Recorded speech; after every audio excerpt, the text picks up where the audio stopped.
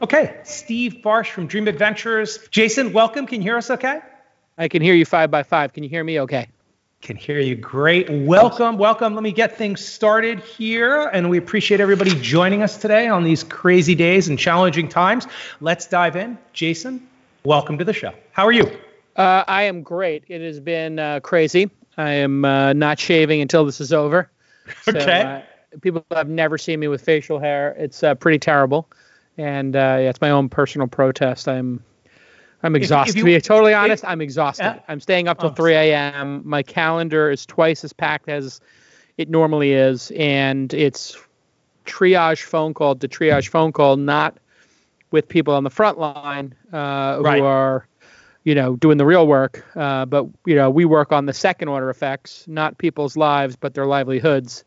And, both of those things are very important. Obviously, life, don't take a genius, figure out that's more important than your livelihood. But livelihood, close second.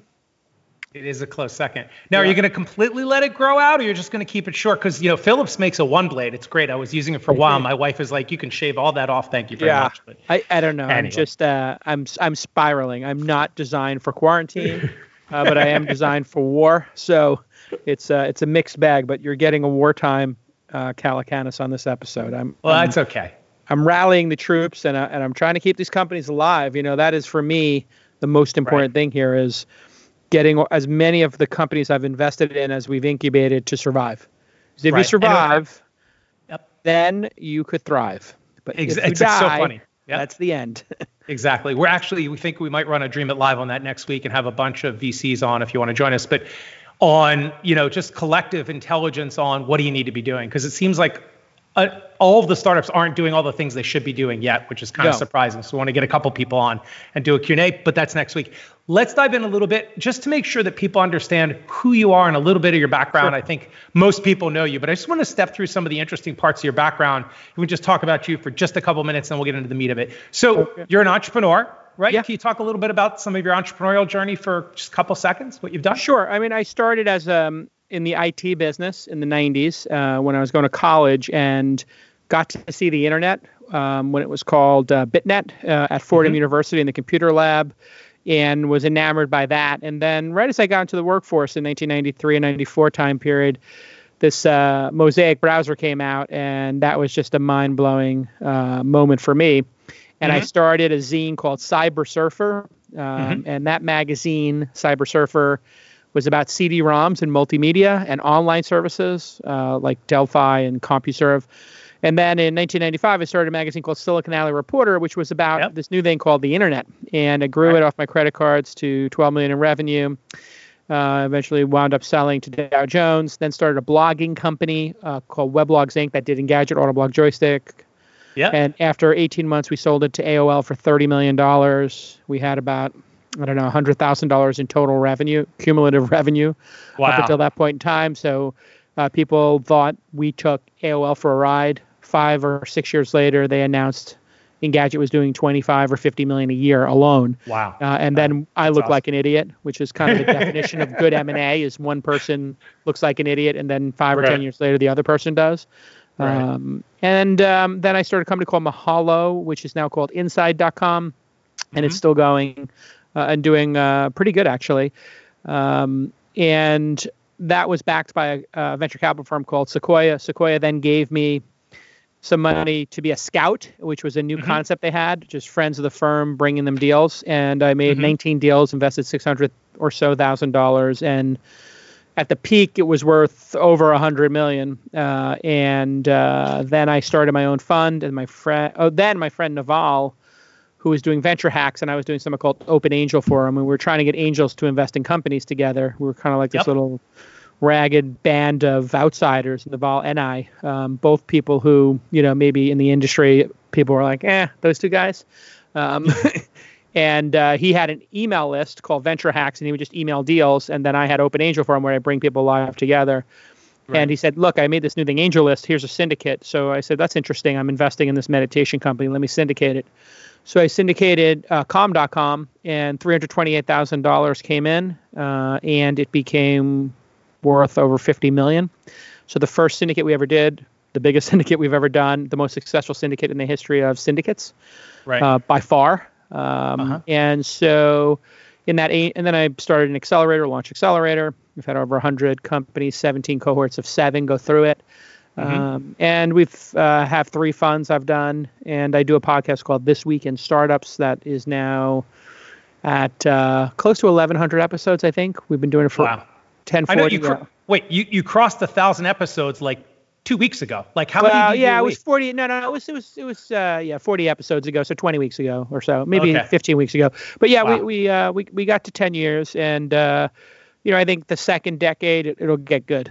We might be able to get some good guests and finally get the production value. I'm hoping the production value and the guests improve in the second decade. There you go. Well, we think it's great already. But anyway, okay, so you've invested about 200. We're going to get into the meat, but I want to make sure people understand. Yeah, that's about everything I've done that I can think of. Okay, well, there's 1 or 2 things. So, in some of those small companies you've invested in, is it a true fact that Travis came to Open Angel Forum and was a certain Chris Fralick in the room from First Round Capital? Yeah, I've heard Chris tell the story 5 times. Yeah, Chris and Chris Sacca were both in the room. Yep. In fairness, Chris Sacca was good friends with Travis, so I get no credit there. Cyan Bannister also in the room. So 3 people in the room that night invested, and the rest is history. And the Travis's demo was, here's the app. He pulled out his phone. Everybody sort of got around him and looked at his phone, and he ordered a car, and then everybody walked to the window, and we watched the car pull up. Wow. And then people invested. And so, I think the message there is for people is that be of action, take action. I like people who actually do stuff in the world. So when I see like some awkward, outsider in the industry try to get something going, and they do it when they're true of heart and they're authentic, I always try to support them, because that was me. I was the outsider's outsider. Didn't go to MIT, kid from Brooklyn, came out here, and just by putting 20 people in a room who were more affluent and had bigger checkbooks than I did, I was able to create something, and then just kept parlaying it. And there's a lot of lessons in that. Fake it till you make it, or be delusional, whatever you want to call it. Take risk. Don't overestimate the downside. All of those things are very, very true. And the technology and the venture industry, although it's much maligned in the tech lash going on for the last couple of years, it's complete, utter bullshit and nonsense. This industry welcomes people like no other industry I can think of. Now, I'm sure on the margins you can come up with all the bad things that have occurred in an industry this size. But the truth is, trying to break into academia or the movie business or advertising or finance or publishing or fashion, I think is much harder than breaking into this industry. Okay. Interesting. All right. So, and we'll weave some of that, I think, as we have this discussion. So in all of these things you've been through, have you been through a downturn or 2 before? Yeah, I've been through about 4 of these. Yeah. I mean, the financial crisis and Great Recession is when I started angel investing. And as I tell everybody, and I put in my book, fortunes are made in the down market. They're collected in the up market. So if anybody's starting a company in a down market, it is the absolute best time to invest in them, because the only people who start companies from this point forward will be absolute maniacs who are resilient and driven. No snowflake, poser, tourists, as we call them out here. No tourist is starting a company right now. You know how people go to Hawaii and they're like, oh my God, I'm going to totally move here and live here. This is incredible. And then they extend their trip another week and they look at houses and they go back to their lives and they never go back to the island again. There's a lot of people like that in Silicon Valley or the technology business or entrepreneurship. Sure. They tried on, whatever. But then I was also in New York for 9/11. My brother's a firefighter. His second fire he had to go to was 9/11. Wow. He spent 30 days on the pit and has asthma now. So it's sorry to hear that. I've been through like real personal, like scary moments in that one. The dot-com bust, I was literally had it on my lap, was running a magazine. I was like literally sitting on top of the dot-com bubble when it burst. Right. So that was pretty brutal. And then when I graduated, when I graduated high school in 1987, I watched my dad lose his bar because of the financial crisis. And then in the early 90s, there were some, market corrections. So going into the workforce in 93 sucked. If you could get a job for $500 a week, you fought to keep it. Right. So, yeah, I've been through it. Many times. Okay, so in all of that, and we're going to get to in a minute, like raising capital during a downturn like this, but let's hit upon, because you were talking about as you walked in, you said I've been on the phone nonstop till 3 a.m, which means maybe East Coast companies are just 3 a.m. anyway out in the Bay Area. What do you think for startups to survive, number one, and then eventually thrive? What do you think are the top qualities you're looking for in founders that they need to excel at this time during crisis? Yeah, in a time of crisis, you have to really be honest with yourself about the state of the business. That's like step one. And then you have to get as much information and data as you can. That's kind of step two. And then build a plan and communicate that to your team and then execute the plan. It's just standard leadership stuff.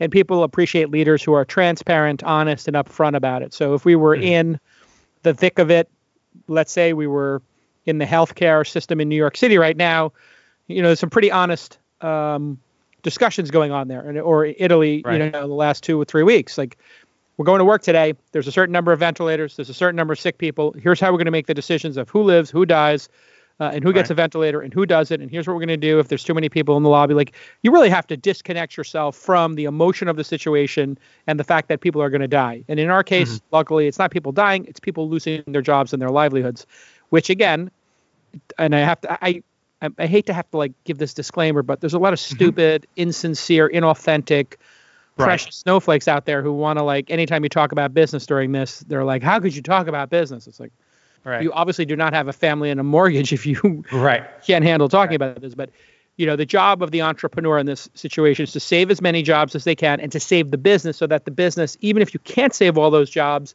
you might be able to bring them back. And so, there's a whole bunch to unpack here. One of them is, does your business currently have revenue or not, right? And that's like one fork in the road. If your business doesn't have revenue or not, when is it going to have business? How much runway, how much cash do you have? You're going to need 18 months of cash. That's the bottom line. If you have 6 months of cash, you're probably going to die if you don't do anything. Your company's going to go away.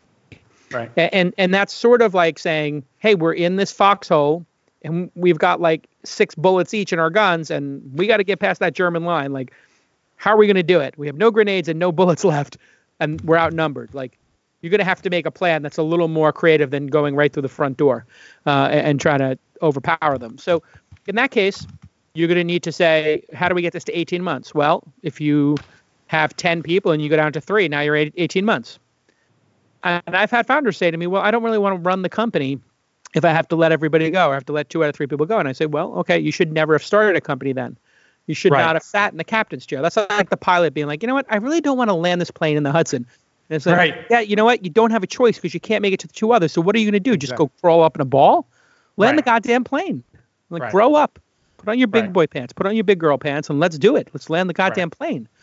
And so there's a little bit of that where you got to shake somebody out of this and really give them a dose of reality that the capital markets will be turned off for some number of months and there'll be a flight to quality. So if you're not quality, then you have to be able to assess that. And quality, you don't have to take it personal, but we're talking about the quality of your revenue.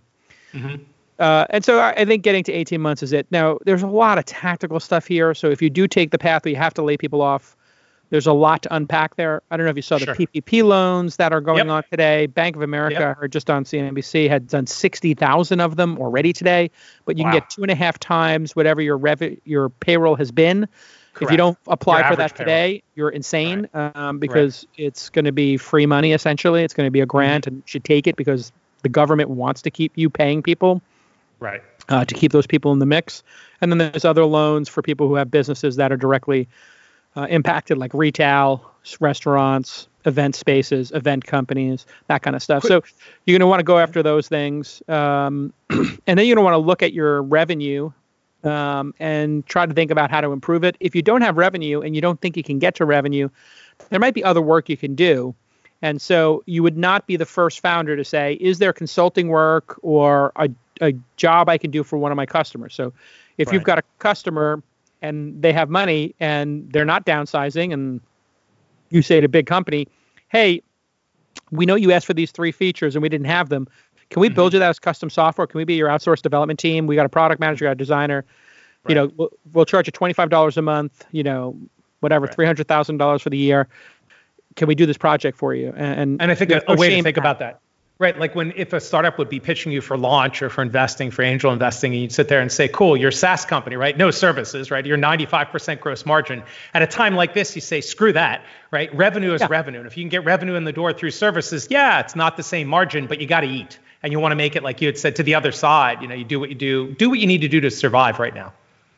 Yeah. You know what? If you're a vegan and like you're trapped on a boat and you have to eat the fish to survive, to be a vegan when you get back to shore, like it's okay. You can eat the fish for now. Like you don't have to starve yourself to death for principle. Let's see what people say about that on Twitter. There might be some vegans that are. I mean, I'm sure there are vegans who, who have been in the situation before. Like sometimes you're gonna. I don't think whoever you pray to is not going to be that upset at you for surviving. Like people have done unnatural acts to survive, and that's okay. Sure. So. And not airplanes crashing in the Andes Mountains. Different topic. Yeah. Okay, so I just want to make one quick comment. Let's not go to that one. No, let's not go to that one. I'm not advising that people resort to cannibalism in their startup. Just to be clear. Oh, right. Okay, so just one quick comment I want to make. It's kind of interesting. You find at times like this, it's where really founders and leaders lead. When everything's going well and everything's fine, it's easy to be a leader. It's when the shit hits the fan that the true people stand up and drive and lead and execute and they lean into the situation. They don't lean back. Kind of like, you got to land the plane in the Hudson. Got bad news for you. You don't have a choice. So you do what you have to do. Anyway, okay, let's move the conversation to raising capital in a downturn, economic downturn. It's what we were here to talk about today, and I want to focus on that. What do you think? Where should founders focus if they're trying to raise right now? So or do you think the capital markets are closed? Yeah. So after you've done all the necessary work of making the cuts, extending the runway, and driving revenue as best as you can, that's a good time to go talk to investors because they're going to put you in a bucket of people who want to win. If you go to them and say, I need $1 million to get through the next 6 months, and they're like, okay, how much cash you have in the bank? You're like, we have 2 payrolls. They're like, well, I'm not catching that falling knife. Right. And why haven't you cut your costs? And why haven't you let people go? Like, what are you waiting for? You're going to be personally liable for so many things that are going to blow up. And so you want to come across as somebody who's serious and who takes the work seriously. So I think really having a handle on your numbers and coming into that meeting with that humility and saying, listen, we need to survive because this is the opportunity coming out of this. We now have, we made these cuts. We're now down to, 50% of our staff and our burn. I'm taking 50% pay cut. My co-founder is taking a 60% pay cut. Our third co-founder is taking a 10% pay cut, but he's got to keep his kids in school, whatever. Now you come across as super serious and fundable, not like a delusional tourist who doesn't want to land the plane properly. So that's a good place to start. And then you're going to have to look at the funding source and say, is this person an angel investing out of their balance sheet? Is this person a fund? What's left of their balance sheet? Exactly. And when angel investors, people who invest off of their balance sheet, look at the stock market, it's down 30 or 40%, they're going to take a pause. They don't want to liquidate those shares in those companies and take the loss to then fund you. So things like syndicates, you can expect them to take twice as long to close and be half as much at maybe half the valuation. So there's not a time to be precious about the amount of money you can raise, the valuation. Again, you just want to survive. So you got to come to it with that humility of like, I know I raised at 10 million. I thought I was going to do 20 million, and now I'm going to raise $1 million at 5. Like that might be the reality for your business, and that's okay because, again, back to like a wartime CEO, you're going to have to do some things that maybe you don't feel like doing or that are a bummer to do, but that's life. And get used to it. There's a bunch of people who maybe don't want to go to work right now and put themselves, into the middle of an ICU in Brooklyn, but they're doing it. Right. So again, and then funds are very unique in that they have the dry powder, but they're going to naturally become very conservative in this kind of market, most of them.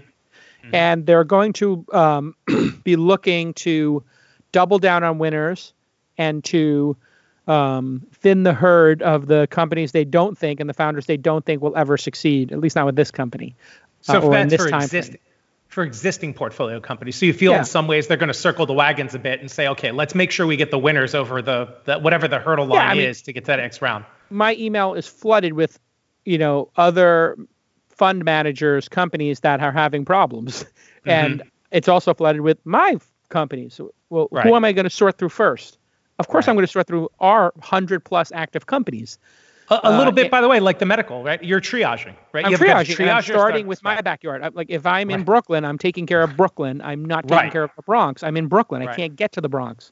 When Brooklyn's taken care of, I'll make the trip to the Bronx and try to help out there. But I'm taking care of Brooklyn right now. So that's what I'm in the process of doing right now, is just taking care of my people and trying to get them through stuff. By the way, that's going to take me another, 3 to 6 months of working through that with these companies. That doesn't mean I can't make other investments, but it's going to be few and far between. When we talk about what founders need to do differently or better, like even let's say somebody was pitching you or pitching someone now, does that vary what they need to talk about, where they really need to bring their A game besides the financials? How have you cut? Where have you cut? How have you extended yourself? If I'm angel, pre-seed, seed, Series A or Series B, if I'm going for a Series A or Series B, because I'm sure there's startups watching us that are Series A or B companies, what do you think varies when they're going into that investor meeting? If they're trying possibly to close a new investor, what do they need to really change in their focus now because of what's going on? Yeah, I think the growth at all costs is a little bit different right now. I think people would like to see sustainable growth. They're going to want to see cohorts of users that are really using the product, unit economics that work. In these kind of situations, people stop suspending disbelief, right? And they start looking at reality. So, what are we all doing when we look out at this coronavirus? We load the page of the new cases every day, the new deaths every day, how many ICUs there are. And that's why Cuomo is starting with his PowerPoint deck and starting with numbers, starting with facts. You want to get that grounding. And when you're a pilot and an engine fails or a bird goes into the engine, what's the first thing you do? You look at your airspeed. You look at your altitude. You look at how much fuel you have. And you start going down the checklist. There's a really good book called The Checklist Manifesto about these kind of like why checklists exist. It's a side note. Yeah. So you're going to go down that checklist and you're going to say, okay, how do you acquire customers? Oh, you pay $6,000 to acquire a customer and you give it all to Facebook and, Instagram ads. And, those customers churn at this rate. And okay, so you were growing, but it's artificial. And so all the discounting, artificial growth at all costs will kick the can down the road. That's over. And now we're back to business fundamentals. So let's say half of your customers are in danger of churning and you really don't have true product market fit with them. You're going to probably want to raise your prices, get them the heck out of there, and focus on the top half who do. Right. So you're just going to be put under a level of scrutiny. So if you're talking about some grand vision or, we'll figure that out later.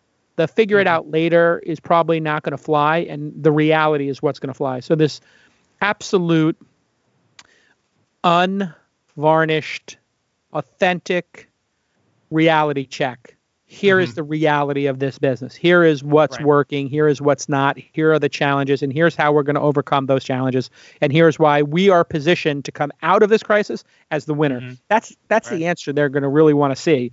And so just this incredible honesty about the situation. We have this many days of food left if you're, on that life raft, or we have this much altitude. Here are the airports we can land in, or here are the fields we can land in. That's sort of like raw assessment, I think. And then after that, and here's the opportunity if we make it through. If we make it through, our margins are X, our CAC is going to go down. And our current customers are going to want to use our product more because they're going to be throwing less bodies at it and more software. So outsourcing and using software we're Anti-Fragile, if you've read that book. By Nassim Taleb, it's a good book. Really starting to think about those businesses. And right now, what I'm looking at as an angel investor is for my accelerator. We went back and all the people who passed on going to an accelerator who said, I don't really need to go to an accelerator. Why would I go to an accelerator? I can just raise like $5 million right now from like angels, or I could raise $2 million right now. Why would I go to an accelerator? And we're like, okay, yeah, go ahead, do that. If you don't see value in it, that's okay.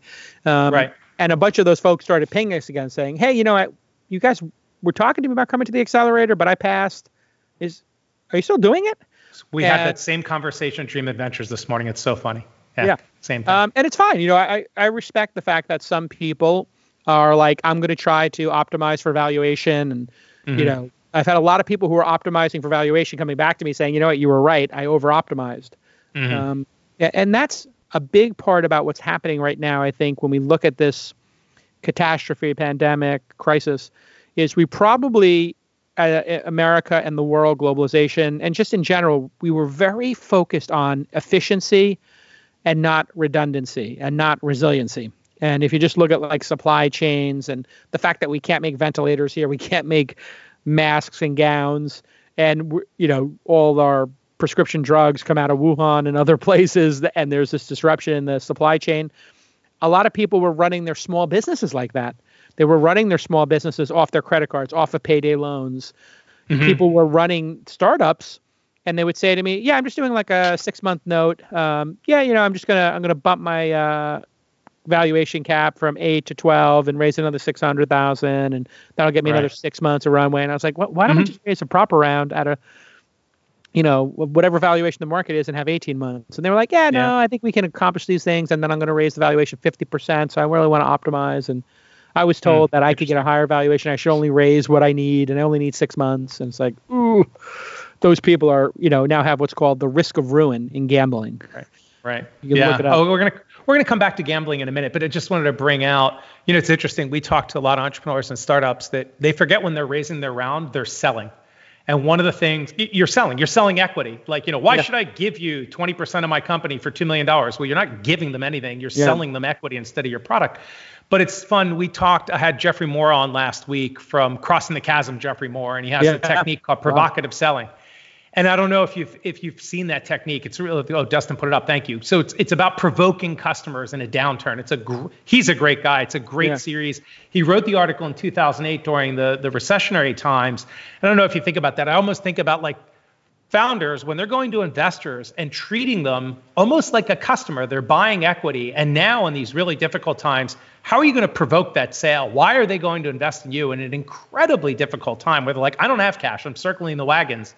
How are you going to get them to unlatch that cash? I don't know if you ever think that way, but we think a lot at DreamIt. When you are pitching an investor, think of them like a customer. You're selling them equity. How are you trial closing them? How are you moving that forward in a very professional way? But anyway, it's definitely a framework to think about it. I think some people like to, on the other side of the table, consider themselves partners in the business. Oh, absolutely. And so I think depending on the person, the thing about being great at selling is, some people believe it's like a little bit icky, or it's like over the top, or I don't want to be like a hard sell. But if an investor sees you have the ability to convince them, and they are very sophisticated, it's like convincing a Jedi to do something. Like, it's not easy, and you're not going to do it with mind tricks. And so, then if I know you can sell me on the vision and you can sell me on the investment and being a partner with you for the next decade, you might be able to sell customers on the product, which have a lower commitment level, and you might be able to sell employees to come work with you, which is an even easier sell because they're just getting a salary, and the only thing they're giving up is like picking you over another one. So, in that stack, like getting somebody to give you millions of dollars is really hard. Getting somebody to use your product is relatively, medium hard or medium easy, depending on what you charge for it. And getting employees is hard, and it's going to all of a sudden be easy. That's the other thing that's going to be crazy. It's like all these positions you couldn't fill. Right. Easy to fill. And one sinister thing I heard is somebody just say like, I just lay off like half your team, and then you're going to be hiring them back at 30% discounts in 6 months. Ooh. So just furlough everybody. And then it's like, you're laid off. And by the way, if you want your job back, here it is at 30% haircut, because people were overpaid because of the competition. Or people were paid based on a market condition that no longer exists is probably the most accurate way to say it. And so there's going to be a lot of that going on, a lot of resetting. Sure.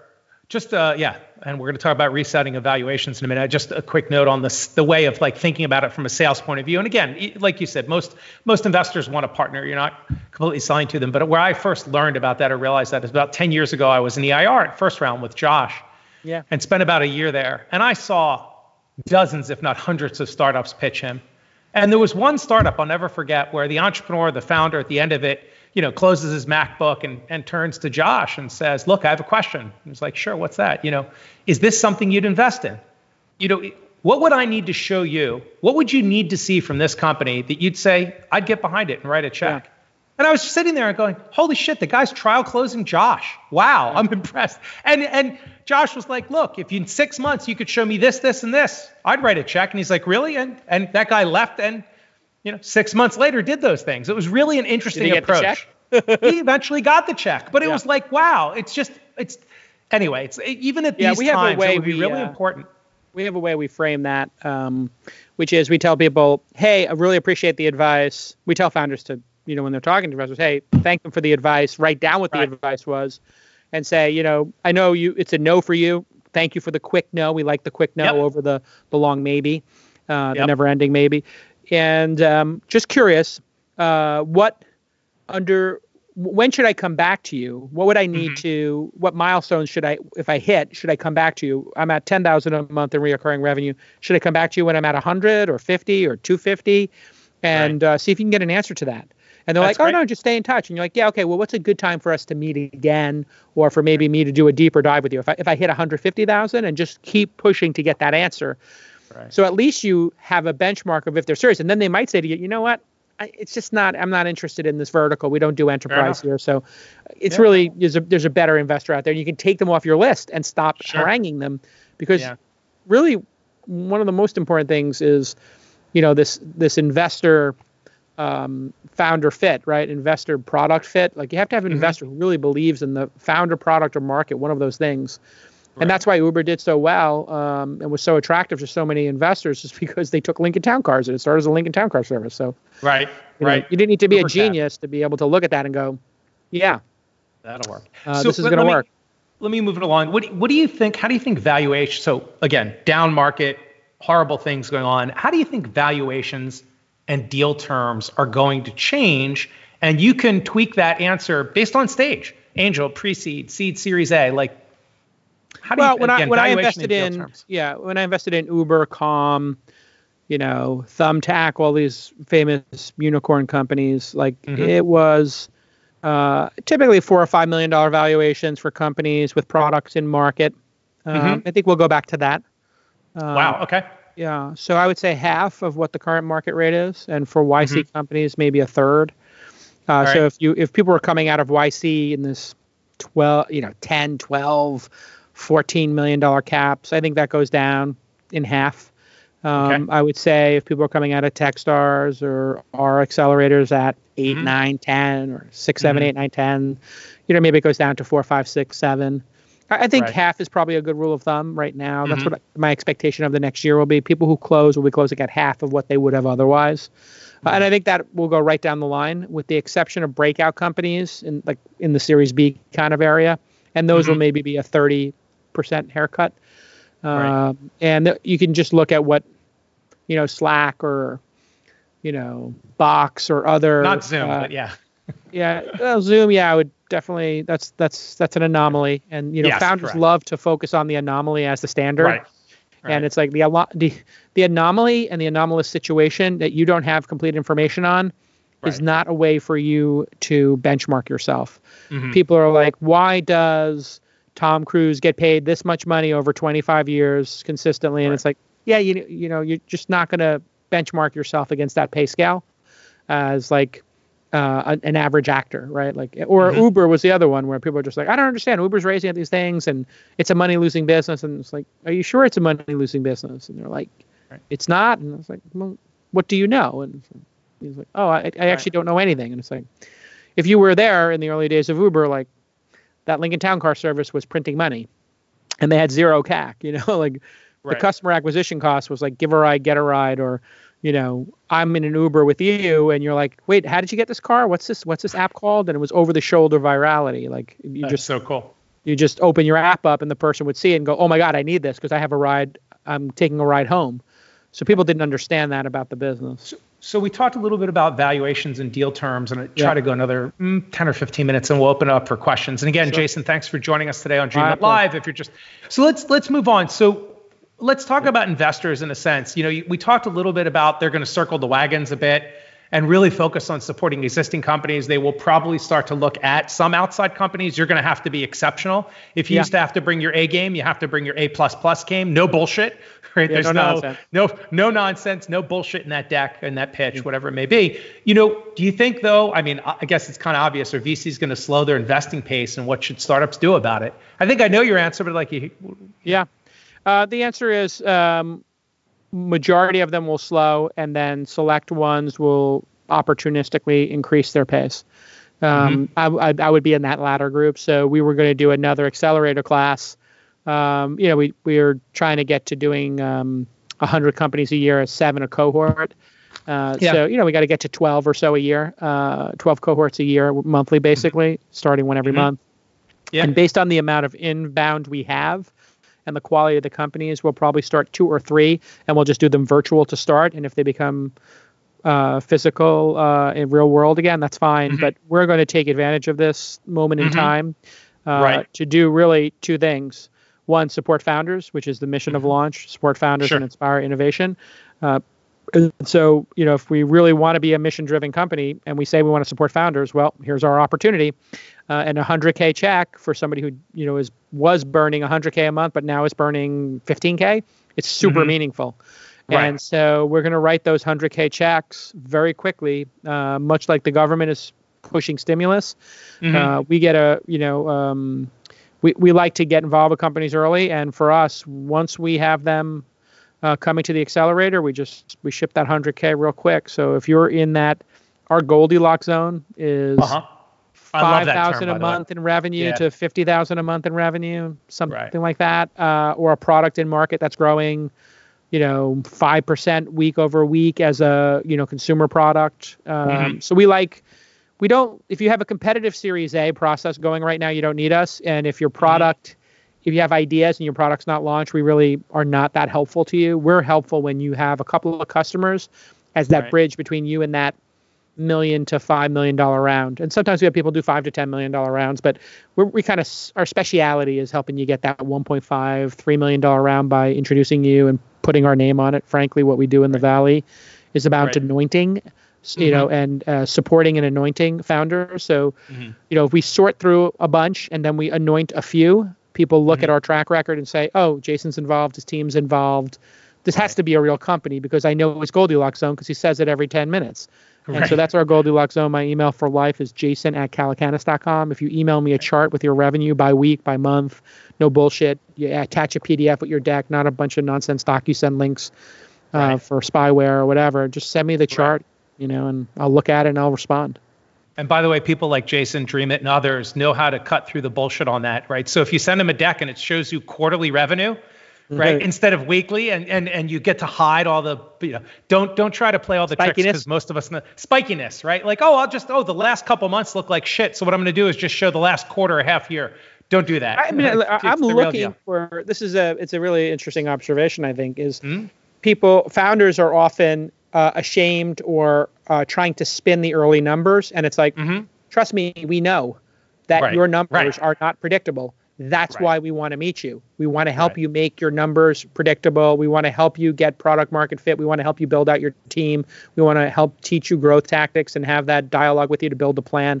Like, we know the opportunity for early stage investors is that you've only figured out 2 of the 10 things or 3 of the 10 things. And we can maybe help you figure out another 2 or 3. And the next set of investors help you figure out 1 or 2. And then the final set of investors help you scale the last 2 or 3. Right. And that's part of the process. So don't spin. It's really a wasted thing.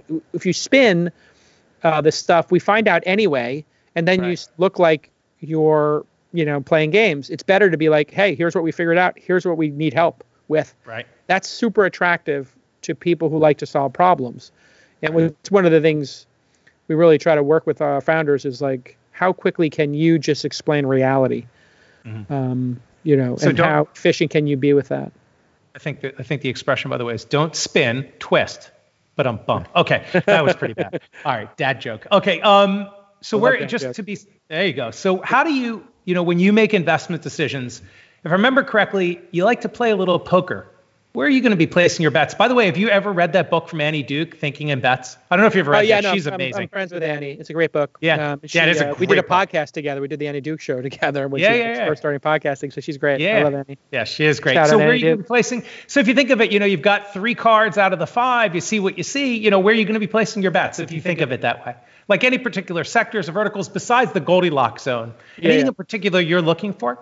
So, we are sector agnostic because all the big investments, when I look back on them, were essentially sector defining companies. So if you look at the biggest hits, Robinhood and Wealthfront defined financial services. But at the time, fintech wasn't a thing. But now if you said to people, name the top 3 fintech companies, that would be 2 of the 3. And we're investors in 2 of the top 3. And if you said, hey, define the on-demand economy, they would say, okay, I guess Uber and Lyft and Airbnb. And we'd say, okay, yeah, we were in that one. But at that time, we didn't have those terms. So the terms usually come from some clever blogger or analyst or venture capitalist or journalist who comes up with a clever term to define what previously was a category defining company. So we don't want to miss that. And in fact, people wrote on Quora, like, is Jason Calacanis going to lose $400,000 on Calm? Because the idea of a meditation and a mental health app, 5-6 years ago, maybe when we made that investment, we looked really dumb. And so I really encourage people to not worry about sectors and all that kind of stuff. You can look for trends, sure. I'm looking for founders who have resiliency, who are great leaders, who I can have like a really candid dialogue with, and I feel they are self-possessed. They are confident. And they have an opinion and perspective, and they're willing to, fight for that opinion and perspective. When I say to somebody like, so why are you going consumer and not enterprise? If they say to me, you think we should go enterprise? Okay. Will you invest if we're enterprise? And I'm just like, no, I actually don't know. I'm asking you that question because I'm really interested in how you came to the decision to make Uber a consumer product, full stack, not an enterprise product where you sold software to cab companies, right? And some dipshit investor was like, hey, J-Cal, can you convince Travis and Garrett to make Uber an enterprise software company where we sell the enterprise software to the tens of thousands of small cab companies out there, and they could each have their own app, and we don't have to be in the cab business, we can be in the software business. And I was like, oh, that's a really interesting take. Yeah, let me think about that. And I just walked away, and I was like, oh my God, I'm never going to bring that to Travis. It's just so obvious that this person, what I think of an idea, what I think of your tactics is not as important as what your customers think of the idea and what your team sees in the results of those tactics. Now, I can have a dialogue with you and your customers, and I can, have a tactical discussion with you. But, I've been at war enough times to know, like, the people on the front line have a unique insight that we will not have. And we can tell them the history of, running up hills, but this time might be different. So you have to have a little bit of humility as an investor, I think. It's interesting because when we meet with startups, we'll do that a lot. Why are you B2B versus B2C? And they're like, wait, do you think we should be B2C? It's like, no, I just want to understand the thinking. And also, like, for Dream It companies, like, I don't want you to be a wallflower. Come back and fight for it. I just want to understand your thinking behind it. And it's interesting when you get into those intellectual conversations, what comes out, and it's interesting, but don't want to change it. Okay, let's just to wrap up, a couple last things. You kind of started touching upon this. You say, you're sector agnostic, but what do you think coming out of this, what sectors or verticals do you think might heat up or might cool down, or B2B, whether it's a vertical or B2B versus B2C? Do you have any thoughts, hardware or software? Do you think anything's going to cool down or heat up? Yeah, there's never a time to start a great company. There's never a bad time to start a great company. And every time people look at these sectors and try to time them, it tends not to work. So, if you look at companies like YouTube, it was like the 500th video hosting service, but there were 2 or 3 unique things, what people typically refer to in the investment community as the why nows that worked. I think right now probably a great time to start a company in travel and hotels and that kind of stuff because nobody else is. And so they're getting crushed. They're getting crushed. And so would love to see somebody come to me with an idea to compete with Airbnb right now, to be totally honest. Maybe not a cruise line, right? But Airbnb, right? Or honestly, my theory on this is like once this thing clears, there's going to be a YOLO of all YOLOs. We're going to go into mega YOLO mode. We're going to go Uber YOLO, and I think things like cruises and trips and sporting events are going to be hard tickets to get, and people are going to be like setting all-time records for the cruise industry and flying and hotels. I think it's going to come roaring back because it's going to be this pent-up demand. I'm losing my mind, and being stuck at home, and I mean, to be able to go to the movies with my daughter or to go back to Tokyo. I mean, I'm just crestfallen that I can't go to Tokyo right now. I just want to go eat some Taishoken ramen and, walk through the cherry blossoms and get some sushi and stay out till 2 a.m. drinking scotch. I'm crestfallen right now that I can't leave my house. Sounds good. So last thing on that, if I'm in a vertical that's not in favor, or if I'm, not in the right approach, do you think if I've been thinking of pivoting as a startup, let's say I have, 6 months of cash left, and I look back and say, you know what, this really wasn't working, and it's really, really not working now. I think it's a good time to pivot. It's always a hard decision to make as a founder. I mean, you have to follow your instinct and your heart and the data, right? And so let me unpack that for a minute. There's data that will tell you what's working and what's not, but sometimes if you persevere, you will break through. And so something like Twitter was just meandering along, and then it all of a sudden caught fire. And so you do see that where things kind of meander and then break out. And so persevere versus pivot, this is something that you have to look deep in your heart and talking to your customers and understand that the people who persevere sometimes are the ones who actually figure it out. And so I get a little nervous when people are just overly pivoty, to make up a word. And then I also get concerned if somebody is literally just banging on a door with their head and you're like, there's no doorknob here. That is a brick wall. And they're like, no, the door's going to open. And they just keep whacking their head against it. I'm like, and blood's running down their wall. face. And then sometimes the wall just falls over and they're like, see, it's a door.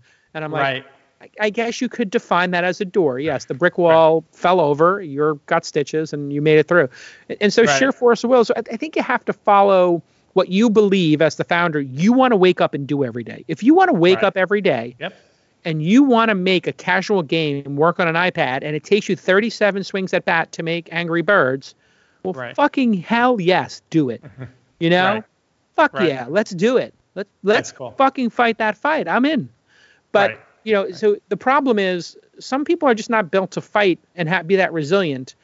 And, some of these comedians wind up breaking out when they're 44 and they've been on the road for 20 years. Some musicians, that happens.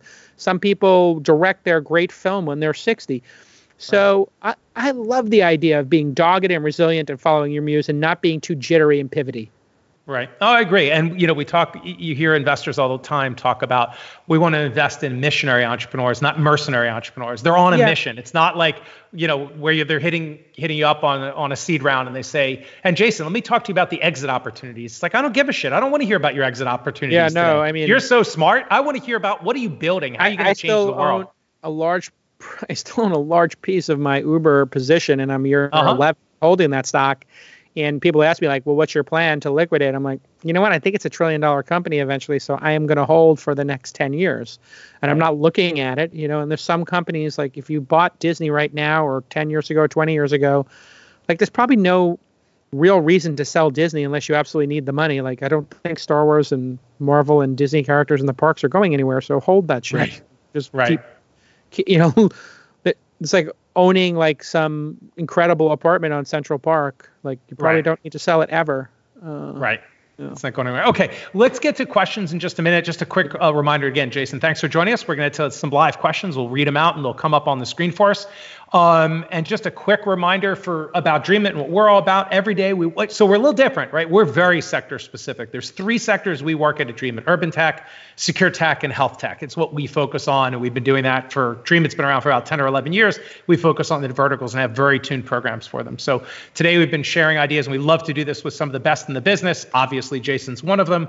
And right now we're really focusing all of this series of DreamIt Live on how to survive and then thrive in these challenging times. So if you want to learn more about us, let us know. Otherwise, let's go through some questions, if that's okay. And by the way, on the fact that you guys are vertical specific and we're not, just to point out, I don't think that having a vertical specific thesis is wrong. I just think it's wrong for me. If you love healthcare, if you love consumer, by all means, as an investor, I think that you have to follow your passion. For me, I don't have like some particular love of one vertical over the other. I just love the process of building companies and being partners with people who win. So like most of all, I like winning and fighting. Like for me, fighting and winning are two of my favorite things. That's just a weird confluence of my upbringing or whatever, but I just like a fight and I like to win. So who cares what the venue is? I just want to do those two things. I agree. And we love fighting and winning. It's the same type of thing. It's just we bring massive, for health tech, we've built, 130 health tech companies in the last 7 or 8 years. We just have incredible expertise. And it's a pretty good playbook, We have a thesis. We know how to do it. We've got such expertise. Same thing, Secure Tech and the people that are in there. If you want to build that type of company, we have that expertise. So it's kind of fun. So it's just certain areas we like and have a thesis behind. Okay, let's jump into some questions because we have about 15 questions to pile through, and I appreciate people asking them. Okay, first question. Let's just see coming up. Do you see new businesses or business models that could emerge because of this? So again, do you see new businesses or business? You should see it up on the screen. Business models that could emerge because of all of this. Yeah, I mean, if you looked at post September 11th, there were a lot of theories on how the world would change.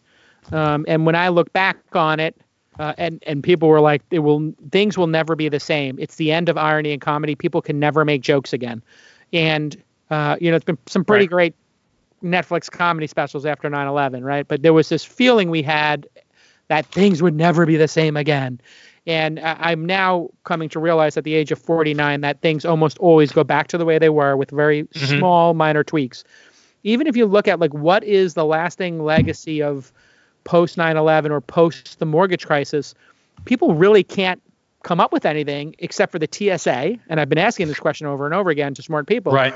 And the only answer I get for post 9/11 is the TSA.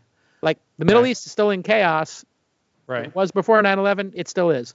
But the TSA is something. And then you look at the TSA, we figured out like an antibody, which is like pre-check and clear. So even though the TSA slowed everybody down going through, we now have come up with some ways to do that. So I think there'll be some things around social distancing and not coming to work sick, and maybe people will not shake hands on the margins. It does feel like food delivery and remote work, which were true trends, might be accelerated. So I think what these crises tend to do is accelerate things, maybe. But I don't think that you should be looking at this going, oh, what is the thing to capitalize on coming out of this crisis? I don't think there is a thing. I'll be honest. Okay. All right. Fair enough. I think the world goes back to being largely the way it is. There might be biotech investing and like there's some some things there, maybe medical devices, more people are interested in it. But I don't know if those are, I think that's more, if you think about cause and correlation, I think what happens is these crises open people's eyes up and get founders interested in things that maybe they weren't previously interested in. So maybe some people were interested in defense technology and spycraft and security things after 9/11 and after the financial crisis. People might have been interested in financial software that prevented people from getting bad mortgages or something, like forensic accounting stuff. It just kind of highlights for a founder what might be interesting to work on. Right. And then it becomes self-fulfilling prophecy. So more people might perceive that remote work is going to be a bigger thing, and they might have an idea because they're stuck at home. Does that make sense? Yeah, no, it makes perfect sense. Causing correlations. Okay, might be causing. Okay, let's move to the next question. Next question coming up. Do you think angel round convertible notes, so this is the area that you largely operate in, I think. Do you think angel round convertible notes or safe terms will change significantly? And maybe it's just cap. Yeah, I mean, the safe note is not safe. It was created and they named it safe almost as a way to like troll investors. So the safe note without an expiration conversion date, without a cap and all this stuff is very dangerous for investors. And you saw that with this company TopTool, which screwed its investors because they never actually did an equity round. So I would, if you're an investor, you should always put an expiration date on these safe notes. You can do it in a side letter. So I do think that on the margins, people will look at those devices and again say, what could go wrong? And I think converting automatically at a valuation that is agreed upon is a really healthy and good hygiene. I think the expiration of the notes creates this great moment where everybody has to sit down and reevaluate the business, and the investor has to agree to extend it or get their money back or convert. And I think that's healthy. These notes being extended forever is not good for either party, especially if it breaks out. Like if a company breaks out and they're on a note and all of a sudden they become a unicorn, that interest could make those shares worth a lot of money. Right. So it's just not worth it to keep them hanging out there. Convert them. Okay. In 2 years. Let's go. Okay. Fair enough. Next question that came up. Better or worse for companies inside or outside of Silicon Valley? Not the HBO show, but the real Silicon Valley where you are. And I don't know if, anyway, do you think it's better to be here because you're closer to the capital? Okay, wait, one real sec. Launch. What percentage of your companies are from Silicon Valley and what percentage are from everywhere? It doesn't matter. Yeah, I would say 80% of the companies coming or more now are from not here. So it's not a requirement for us. In fact, we kind of see our role as being the landing pad here and the Ellis Island of Silicon Valley. We sort through the companies, we anoint them, and then we introduce them to Silicon Valley. That's kind of what we do. And then we tell you to go back and take the money from Silicon Valley and get $2 for $1 or $3 for $1 in a low expense place. But I do think being here and being closer to the capital in this crisis will be better for that reason. And then the expenses here are worse. But because of remote work, I think what we're going to see is even the big companies, Facebooks and Googles and Apples, are going to be less demanding that you get on a bus and come to their office, because their employees are going to be like, well, I was just as productive. Look, during the coronavirus thing, I was quarantined. I got more work done. So really, are you going to make me get on that goddamn bus? Well, by the way, the bus that takes, you want to tell people how many hours that bus takes? That's not like a 20-minute bus, right? No, the 3-hour bus. I would say most people spend 60 to 75 minutes each way. So you've got people who are developers making $250,000, spending $4,000, $5,000 a month on their place in the city. And then these dipshits are spending 2.5 hours on a bus a day, as if they were, in janitorial services or waiters having to live in the countryside and bus all the way in. Like that's the suboptimal situation. You want to not have a commute if you're affluent and you can afford not to. And these companies have lost their minds thinking this is a good idea. It's draconian to have to do a 3-hour commute, and they're kind of forcing their employees to do these 2-3-hour commutes. It's really dumb. Okay, so better inside the valley because you're closer to capital, worse from a traffic point of view and commute point of view. Okay, let's go to the next question.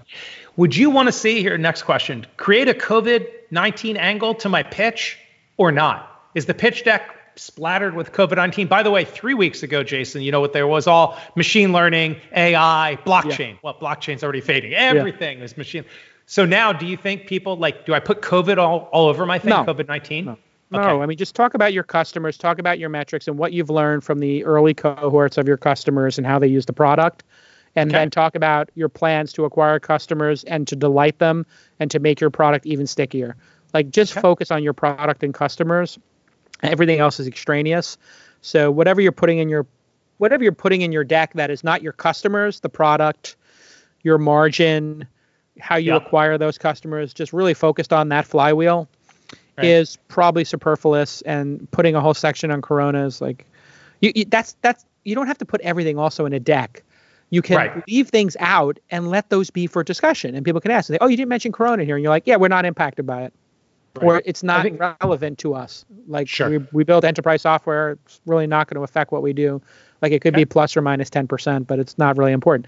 If you're a travel company, you're like, yeah, here's why after coronavirus this makes sense. We're doing off the grid non-city traveling where you have a much less chance of getting a pandemic. And so when people do go back to traveling, the idea that you're going on a very small, camping trip on your own is going to be really valuable because you're not going to a major city and you're not going to Tokyo and getting on the subway.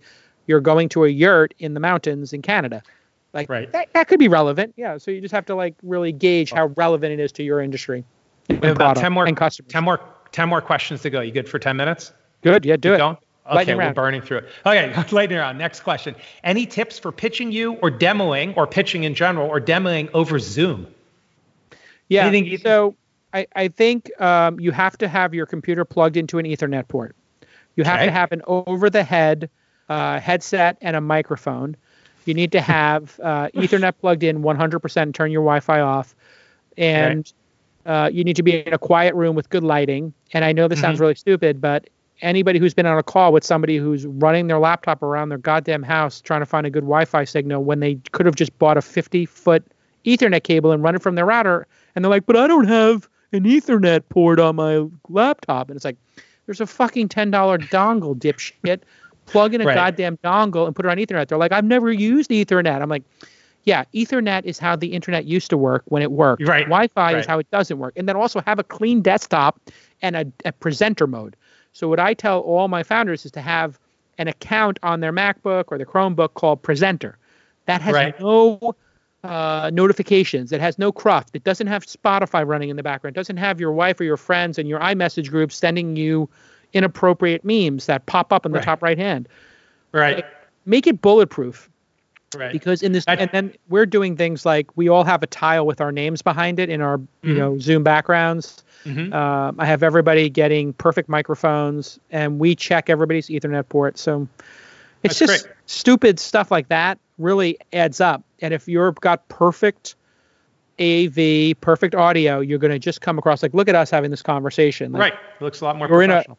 That's a background, I believe. So you're on a green. No. That's some portion of our house. It's actually a real background. That house looks like it's just way too expensive. Here, look, gorgeous. That is not real. See, if you throw that pen over your shoulder, if I throw the pen, you're gonna hit a green keeps. that hit the green screen. It's 100. That's too gorgeous. Wherever you're living. Here, I'll throw a sound thing. See, I just should go back there. I don't know. There it goes. Oh my God, that's incredible. They have that green screen technology where they made that a 3D object and it's a new type of virtual reality. But I mean, you have a proper blue microphone there, the Yeti Blue, whatever it's called. Yep. You got proper headset. Your video is perfect. I'm going to guess you're on Ethernet or you're by your Wi-Fi. Ethernet. I am on Ethernet. Literally on Ethernet. Like, so you know how to do it.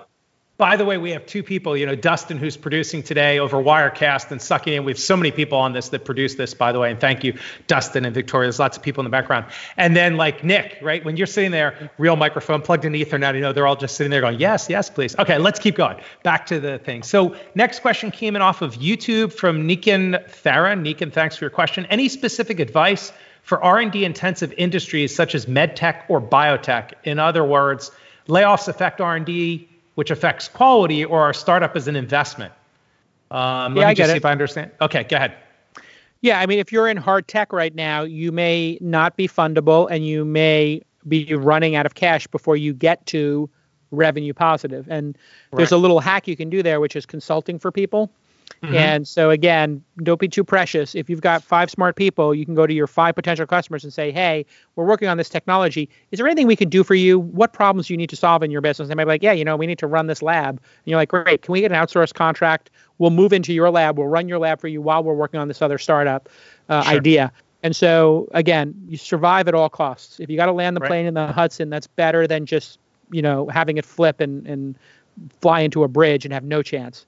So find a route, and if you the most important thing is to be transparent with your employees. I told my employees, listen, on the venture side of the business, we have fees, and unless our people stop paying or LPs stop giving us money, we're going to be good. On the media side of the business, unless advertisers cancel their ads, and nobody's canceled an ad yet, then we're going to be fine. If people start canceling ads, we're all going to know it, and if the LPs stop doing it, we're all going to know it, and we'll have plenty of time, and you'll have plenty of advanced knowledge. So in this case, you just got to say, listen, we have $1 million in the bank. We burn $1 million a month. We have we have 10 months of runway. I'm doubling it to 20. There's 2 ways for us to do this. One is for us all to take half the salary. The other is for us to cut half the people. And then there's doing in between. So I just want to know, I'm sending a survey out. What's the max pay cut you could take?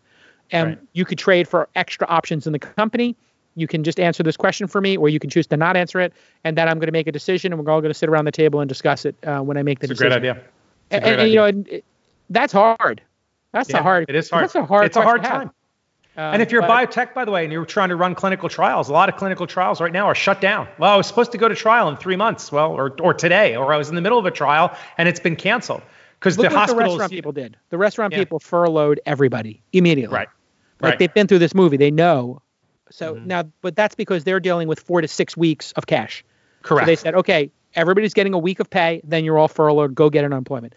For a startup, you're like, well, I always can get more money from VCs and I have 4 to 6 months. Well, just instead of thinking of it as how you would behave with 4 to 6 months, think about how you would behave with 4 to 6 weeks.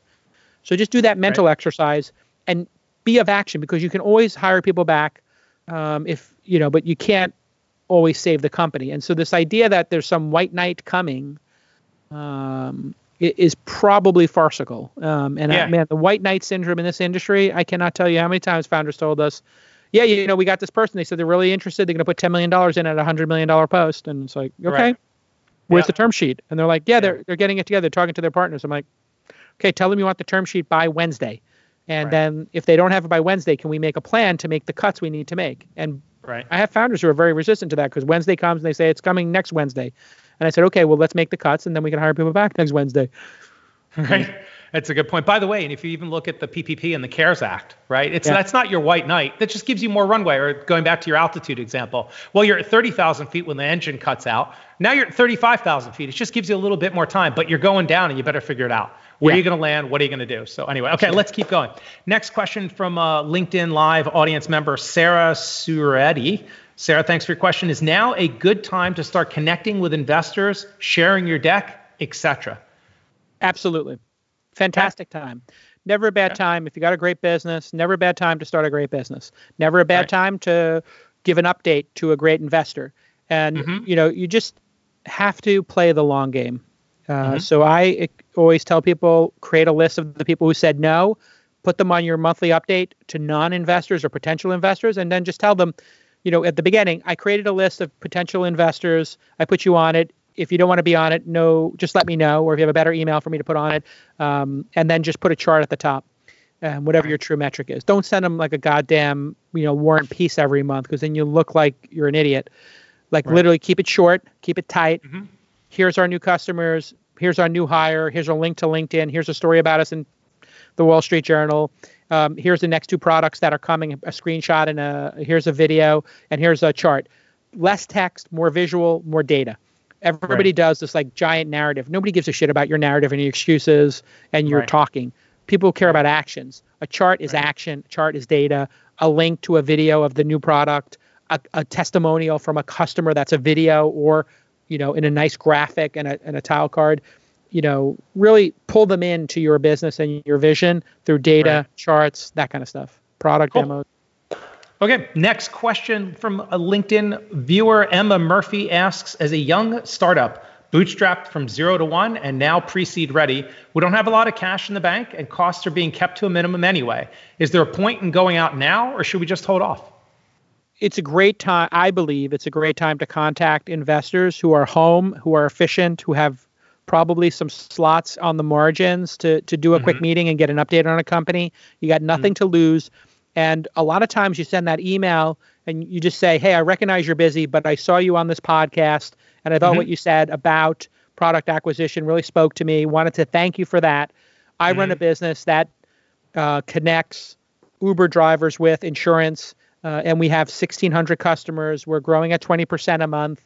Here's a chart. If you ever want to, I would love to give you an update on the business if you have time. But if not, I'm going to send my next monthly update on May 15th when we get through this next 6-week period. And I hope you and your family are great. Boom. Really short, tight email. You saw I put a bunch of data in there, and I let the person who's the target investor know that I watched them on some podcast, or I read their book, or I read their Medium post, or I follow them on Twitter. And so play the long game, build that relationship. An email is just a touch point, again, to Mark Suster's Connecting Dots blog post from back in the day. You're trying to find a pattern here if this founder is going to go away or not.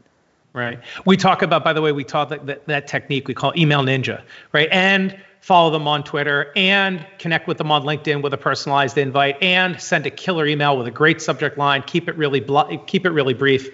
Anyway, so all good things. Good best practices. Yep, all good best practices, which I find 80% of startups don't do, which shocks me. Okay, LinkedIn question, 4 more to go. Rafael Coelho asks, what about businesses that could leverage the current situation, such as Zoom, EdTech, or online companies or games? Should they be prepared as well for 18 months of runway, or should they go the other end and push for growth? Yeah, I mean, if you have a ton of revenue and you see some positive unit economics, yeah, you might grow during this, and you might be able to provide value. So anybody who has a business for education online at home, or subscriptions or entertainment, is going to see increased utilization by people being home. So whatever being home causes. So yeah, it might be a great time to spend money on ads. Absolutely. Okay, great. Just a quick note, we have in our health tech, we have over 15 of our digital health med tech companies that are on the front lines of COVID-19 right now. I mean, they're implemented in hospitals and they can barely keep the wheels on the wagon. They're going so fast. It's like, that's a natural, if you need to raise cash, raise. So anyway. Okay, lean into it for sure. You absolutely lean into it. Next, from a YouTube watcher, Devin Copley asks, lots of talk about the companies that are struggling. What about the companies like mine, a unique telepresence tech, which are suddenly have a much bigger opportunity? I guess similar to the last question we just had. Very similar. I think if you're strong, build your cash position, build your talent base, use this opportunity to make your product stronger and full speed ahead for sure. I mean, there's this concept of anti-fragile, which hopefully I do justice, which is there are some systems and some product services or things that exist in the world that do better in times of volatility or unknown. So, if you are one of those businesses that during this is going to be stronger and be better, great. Leverage it and raise money if you can, and invest in people, invest in your product, invest in product acquisition. I think, I don't know this for certain, but I'm guessing that like customer acquisition on Facebook, Google, and other services right now has got to be down. Right. The cost has to be down massively. Right. But I was just even thinking in a pitch deck, when you have your competition slide, that would be the one you could do pre and post COVID. Here's what the competition used to look like before COVID. Now, 4 of them are gone, and here's what's left. It's just changed. There'll be much less noise. So there'll be much less investors. They'll be writing smaller checks, but there'll be less competition for employees and for customers. Right. No, absolutely. Okay. Next question. 3 more to go. Comes in off of YouTube. Is the golden era of the apps business over? Is the golden era of the apps business over? Thoughts? No. I don't think so. Yeah, no, I think subscription-based apps really breathed new life into it.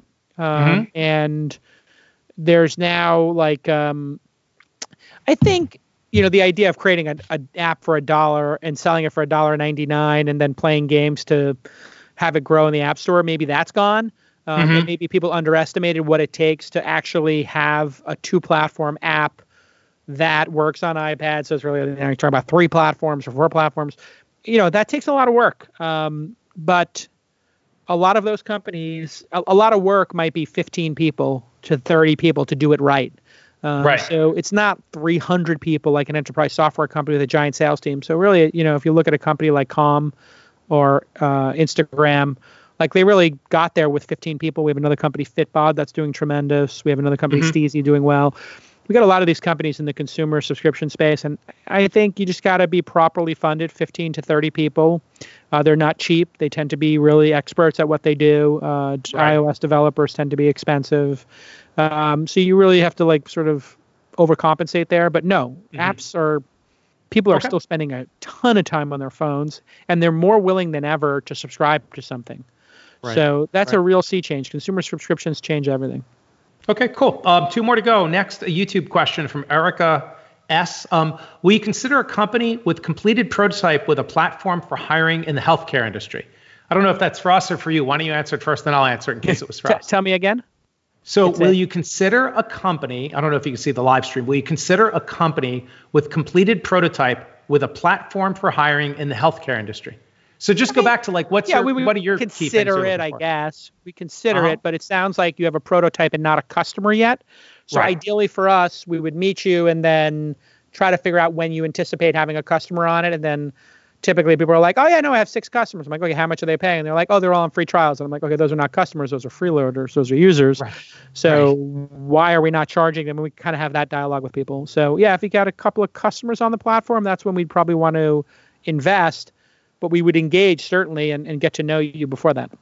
Right. This is like a Monty Python skit. So I pitch you, would you consider investing? You'd say, how much revenue, how many customers? I don't have any. You'd say no. And then I come back and I say to you, great, when should I come back to you? When I have 5 paying customers, 10, when I'm doing 100, right? Is that how it works, right? Just applying basically, the Jason approach. We have a lot of repetitive conversations with folks, and we're okay with that. I mean, I think part of the job here is, as investors in early stage, is you have a lot of the same conversations over and over again, and you get to meet a lot of people and invest in a small number of them. And in the majority of cases, things fail. So, you're basically meeting a ton of people to invest in a small number of people to then have the majority of them fail. It's a really weird industry in that way. Read the book, right? It's in your upper left corner. I see it right there. Right? Yeah. So the whole approach. It's a great book, by the way. Okay. Last question from Arzu Takor from LinkedIn. Yeah, there it is. There's your book. How can founders make sure their pivot presents opportunities for growth? What do you think about that? I'll read it again. How can founders make sure their pivot prevents opportunities for growth? Yeah, so this is where the Lean Startup, Eric Ries's book. Who was on with you recently, I think. Yeah, it was just on recently. We were talking about how to get through these kind of crises, a very similar discussion to what we're having. So it's a nice compliment.